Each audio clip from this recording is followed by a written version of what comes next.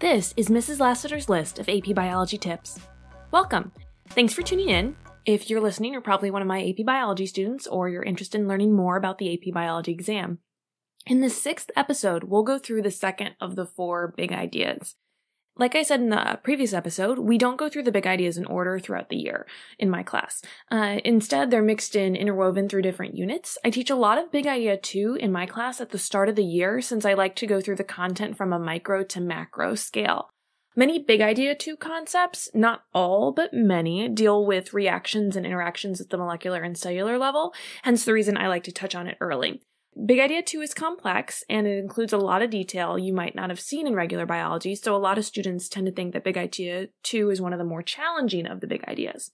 Now remember, within the big ideas are essential knowledges and learning objectives, which you can review in the AP Biology course description online. And again, if you haven't done so already, I really encourage you to go to the AP Biology course homepage on AP Central to review the entire curriculum framework, so that you can really see what exactly will be touched on as far as the exam goes and what will not be touched on. And it's very clear in the curriculum framework and the content description the things that you should and should not study in preparation for the exam. All right, so what is Big Idea 2? Big Idea 2 involves the following from the College Board. Biological systems utilize free energy and molecular building blocks to grow, to reproduce, and to maintain dynamic homeostasis. So if I were to sum up Big Idea 2 in a couple words, we would call this the free energy big idea. But it's a lot more than just energy mechanisms and processes by which organisms get the energy they need. It's more than that, but that does include things like cellular respiration and photosynthesis, again, which are studied at a level of detail that most biology students won't have before they come into AP Biology. So today we're just going to cover some of the main topics in Big Idea 2, mention how they've shown up on past AP Biology FRQs, and talk about some strategies for answering questions related to Big Idea 2. So one of the first topics within Big Idea 2 is the idea that living systems require free energy. And one of the facts that you should remember, because you might have to apply it to some questions, is the idea that the smaller the organism, the higher the metabolic rate. Now, there's some really great resources out there as far as the laws of energy and thermodynamics and how they apply to biological systems go, but we're not going to get into that today. Remember that organisms use this free energy to grow and reproduce, and then a lack of energy or inability to maintain homeostasis within a system will ultimately result in illness or death for the organism. So from 2017, on question number 7, that is a good question to sort of talk about some of the biochemical pathways that bacteria will use, and you can kind of get a general idea of what type of question this first part of Big Idea 2 would involve. After that, Big Idea 2 touches on photosynthesis and respiration, the idea that organisms capture and store free energy for use in biological processes. Some good questions or FRQs to practice would be from 2017's question number 5 and 2015's question number 2 on the released AP Biology FRQ questions. Now, going through the content behind photosynthesis and cellular respiration, you notice there are some details that you should review. The idea that there's several steps to these processes, that you should know what's happening within each steps and the things that are produced and the reason behind them. So for example, one of the first steps of cellular respiration is that glycolysis process, where we catabolize glucose and then pyruvate oxidation.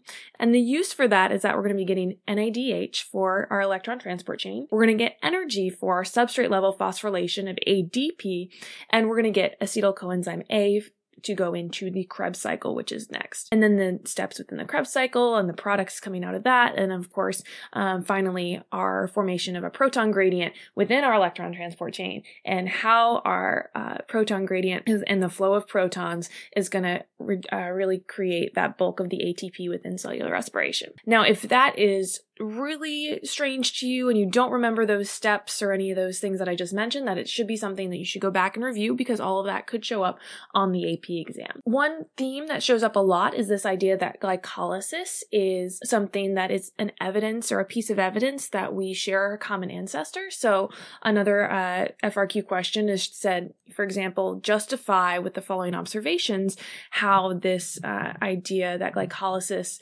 is a conserved process, how that points points to the idea that we have a shared common ancestor. Next up, we have the idea that organisms are going to exchange matter with the environment. So from 2013's FRQ, question number 4 asked you to identify some key metabolic processes. So for the FRQ for 2013, question number 4, you're asked to identify some key metabolic processes that are shown in a diagram and explain how each process is going to help carbon go through the carbon cycle. And you should be able to talk about where carbon is used and then how it is fixed or transformed or whatever it's happening to do. And then I remember to think about organisms that might perform both cellular respiration and photosynthesis. And of course, these are plants. Don't forget that plants need energy, as well as being able to fix that carbon from the carbon dioxide and turn it into glucose. They also need the glucose to then go into cellular respiration.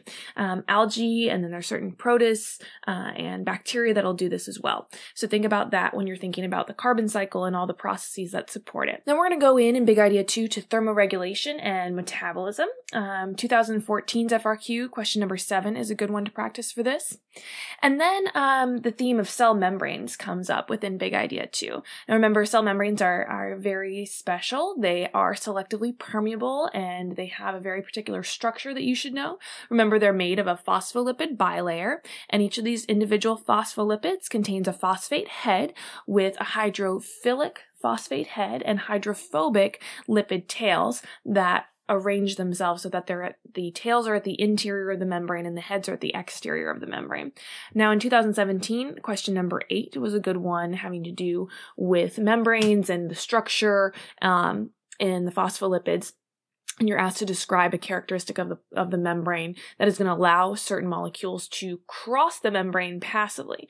So the next topic we have come up is the idea that movement across cell membranes is going to support growth and homeostasis within organisms. And so you need to be able to know how certain molecules generally are going to move across the membrane. So what do small nonpolar molecules do? What does water do? What do larger molecules do? And be able to come up with an explanation for how certain molecules will get across a membrane in certain situations. All right, and then since we're talking about membranes, let's talk about important organelles within eukaryotic cells. So another major theme in Big Idea 2 is this idea of compartmentalization and how certain eukaryotic cells will have organelles with specialized functions, and this is a much more efficient way to organize different metabolic processes and important cellular processes within a cell. And so remember this idea of membrane-bound organelles, that it's truly a eukaryotic cell thing. And I still have students mix this up at this point in the year. Remember, prokaryotic cells are not going to have membrane-bound organelles. There's a question from 2011, and even though this is pre-redesign, question number 1 from 2011 is a really good practice question to review the functions and the different structures of organelles. And again, just remember that membrane-bound organelles, that's a eukaryotic cell thing. For certain organelles, we'll have that double membrane, and that's going to be useful in establishing our proton gradient for cellular respiration, like in mitochondria, to generate our ATP. So that proton gradient for ATP synthesis is going to be how that double membrane comes into effect. Now we're going to get into feedback mechanisms. So we're going to study positive and negative feedback mechanisms in Big Idea 2. And remember, this will include things like operons and temperature regulation or onset of labor and childbirth. So this is a good topic where you should go through and make sure you have several examples that you feel like you can thoroughly explain on hand of both positive and negative feedback loops in organisms. Now, operons will probably, it is highly likely, show up on your AP exam. These are very popular critical thinking questions, and generally the way they show up would probably be a diagram and then you having to analyze how that pathway works. So remember, for example, in the lac operon, this is gene regulation within a prokaryotic organism. And a lot of organisms that have some sort of regulation, it's going to happen at the transcriptional level. So where that gene is actually transcribed, we can turn that gene on and off by having things like repressors attaching gene, and then transcription is blocked if the repressor is active. Now, something like lactose could be introduced, and then the lactose will basically make the repressor detach from the gene. So we have an inactive repressor, and then transcription can continue and we can transcribe the genes. Now, because this is a negative feedback loop, we have this active repressor blocking gene expression, and then because it's binding to the operator, and then an inactive repressor is going to allow for gene expression, and the repressor can be either inactivated by an inducer or a mutation or something wrong. So go back and review, diagram out your operons. I have a good video on this as well, but make sure that you review how the operons work in prokaryotes and think about the reason for why this is happening and how it relates to feedback loops and negative control or positive control, depending on whatever operon you're looking at. So remember that development and gene expression, these are all things that need to be carefully regulated to make sure that the right genes are expressed at the correct time, at the correct location within an organism. And remember that there's different levels of control as well. So we're going to look at gene expression in eukaryotes as well as bacteria. We have it happening often at the transcription stage, but it can also be post-transcriptional or pre-translational, depending on how the mRNA is modified. Or then after translation, we can also have protein modification by certain things that could break down or modify or package the protein in different ways. So make sure you think about the different types of expression there. So in Big Idea 2, we also talk about organisms and how they can change and respond to external environments. And this is going to be where we talk about things like photoperiodism, phototropism. In 2015, question number 5 is a good example of response that certain organisms can have. So I encourage you to go practice that. It's an experiment, and you can analyze how the experiment was conducted and what can be concluded from that experiment. We can also talk about things like hibernation, sweating and shivering in humans, chemotaxis, and then we're going to introduce the idea of biotic and abiotic factors affecting organisms in different ways. So this is where we would talk about things like predator-prey interactions, symbiosis, availability of resources. So this could be something like water, which is again abiotic, or for example, the density-dependent growth of cells, or carrying capacity in an environment when certain resources are no longer available and the population is limited to a certain amount of growth or certain rate of growth. And then homeostasis, again, will come up. And homeostasis is not only going to be talking about how organisms maintain that internal balance in order to survive, but it also, different types of homeostasis and homeostatic mechanisms can reflect common ancestry and how different organisms have adapted throughout the years. So this can be how organisms obtain certain nutrients or maintain waste systems. So you might want to review different types of systems within different types of organisms, such as digestive systems, and comparing how an organism would digest or obtain nutrients in different ways, how gas exchange can happen in different organisms, wastes, how different types of nitrogenous wastes are expelled from the body. Think about how fish expel nitrogenous wastes differently than we do and why that is. Maybe think about circulatory systems and thermoregulation in different organisms. There's a short question on metabolism and thermoregulation from 2014's FRQ, question number 7, so you can check that out. As far as body systems go, you do not need to go through and do a full study of anatomy and physiology of humans or other mammalian organisms to prepare for the AP exam, but 3 systems that will probably show up quite a bit that the College Board likes to test on are the nervous system, the endocrine system, and the immune system. So nervous and endocrine we really don't touch on too much in Big Idea 2. Of course, they can come into play with things like our feedback loops, for example. But the immune system is really the Big Idea 2, the system of choice for Big Idea 2. So we'll talk about that in just a moment. But nervous, endocrine, and immune systems are the 3 systems that you'll really see show up a lot on the AP Biology exam. Other systems may come into play depending on what information they give you, but they're not going to show up as much. So again, you do not need to do full memorization for all the human body systems that have ever existed. So our next topic within Big Idea 2 is the idea that biological systems are affected by disruptions. And so an example of this would be how the immune system could respond to a pathogen. 2015, question number 8 is a really good example of this. And it's a situation where they say someone has lost the ability to activate B cells and they can no longer display a humoral response as part of their immune system. So you're asked to talk about consequences about this loss of B cell activity on the individual's response. And so some of the things that you might talk about, because they can no longer activate their B cells properly, they can no longer produce antibodies, and there's no longer memory B cells, so that when that infection shows up or the pathogen shows up a second time, they do not have a faster response than the original, which is normally how our second exposure works. Because of our immune system and memory within the immune system, we have a more rapid and enhanced immune response the second exposure to a pathogen. And you probably have seen the graph that I've shown you lots for my students, where we see the second time around, it will happen, the immune response will be quicker and stronger because of the memory cells. Now remember, there's other parts of the immune system that are not just B cells.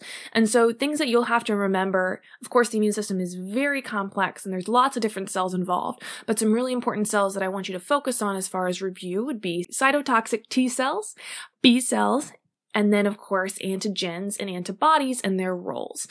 So think about, how the cell-mediated response would work and some of the cells that would be active depending on what part of the immune response is going on. Now remember, plants also have defenses against infections as well. So think about the immune responses that other organisms would be able to show in certain contexts. Next up in Big Idea 2, we'll be talking about development and timing and coordination of certain events. So these are regulated by specific mechanisms, and again, this is where phototropism, photoperiodism, circadian rhythms, these could all come up here. Importantly, again, development. You do not have to memorize your embryonic stages here, but you should be able to talk about the role of programmed cell death or apoptosis, or maybe think about an experimental setup for a gene regulation experiment and be able to analyze how development could be affected by knocking out or enhancing the effects of certain genes. Now, almost to the end, in Big Idea 2, we're talking about how behavior and natural selection are regulated by certain mechanisms. And again, coming up, we could reference circadian rhythms or phototropisms and different interactions with the environment, mutualistic relationships, certain behaviors, even quorum sensing in bacteria. Remember, this is the density-dependent coordination of bacteria, so kind of bacteria being able to talk to each other and form things like biofilms. There's a question from 2017, actually, that references biofilms. It's not necessarily about quorum sensing, but still it's within the Big Idea 2 category again, so you can check that out. But thinking about how signaling can affect different organisms and how bacteria can sense local densities of other bacterial cells to form this aggregate and areas that the bacteria can recognize. So that was a lot. That was very quick. So please go back and review the things that didn't make sense to you. Please make sure you go back and check out some of the FRQs I mentioned, and be sure to spend some time working on practice questions involved with Big Idea 2. Next up, we'll be reviewing Big Idea 3 very soon. AP Biology is a trademark registered by the College Board, which is not affiliated with and does not endorse this podcast. Thanks.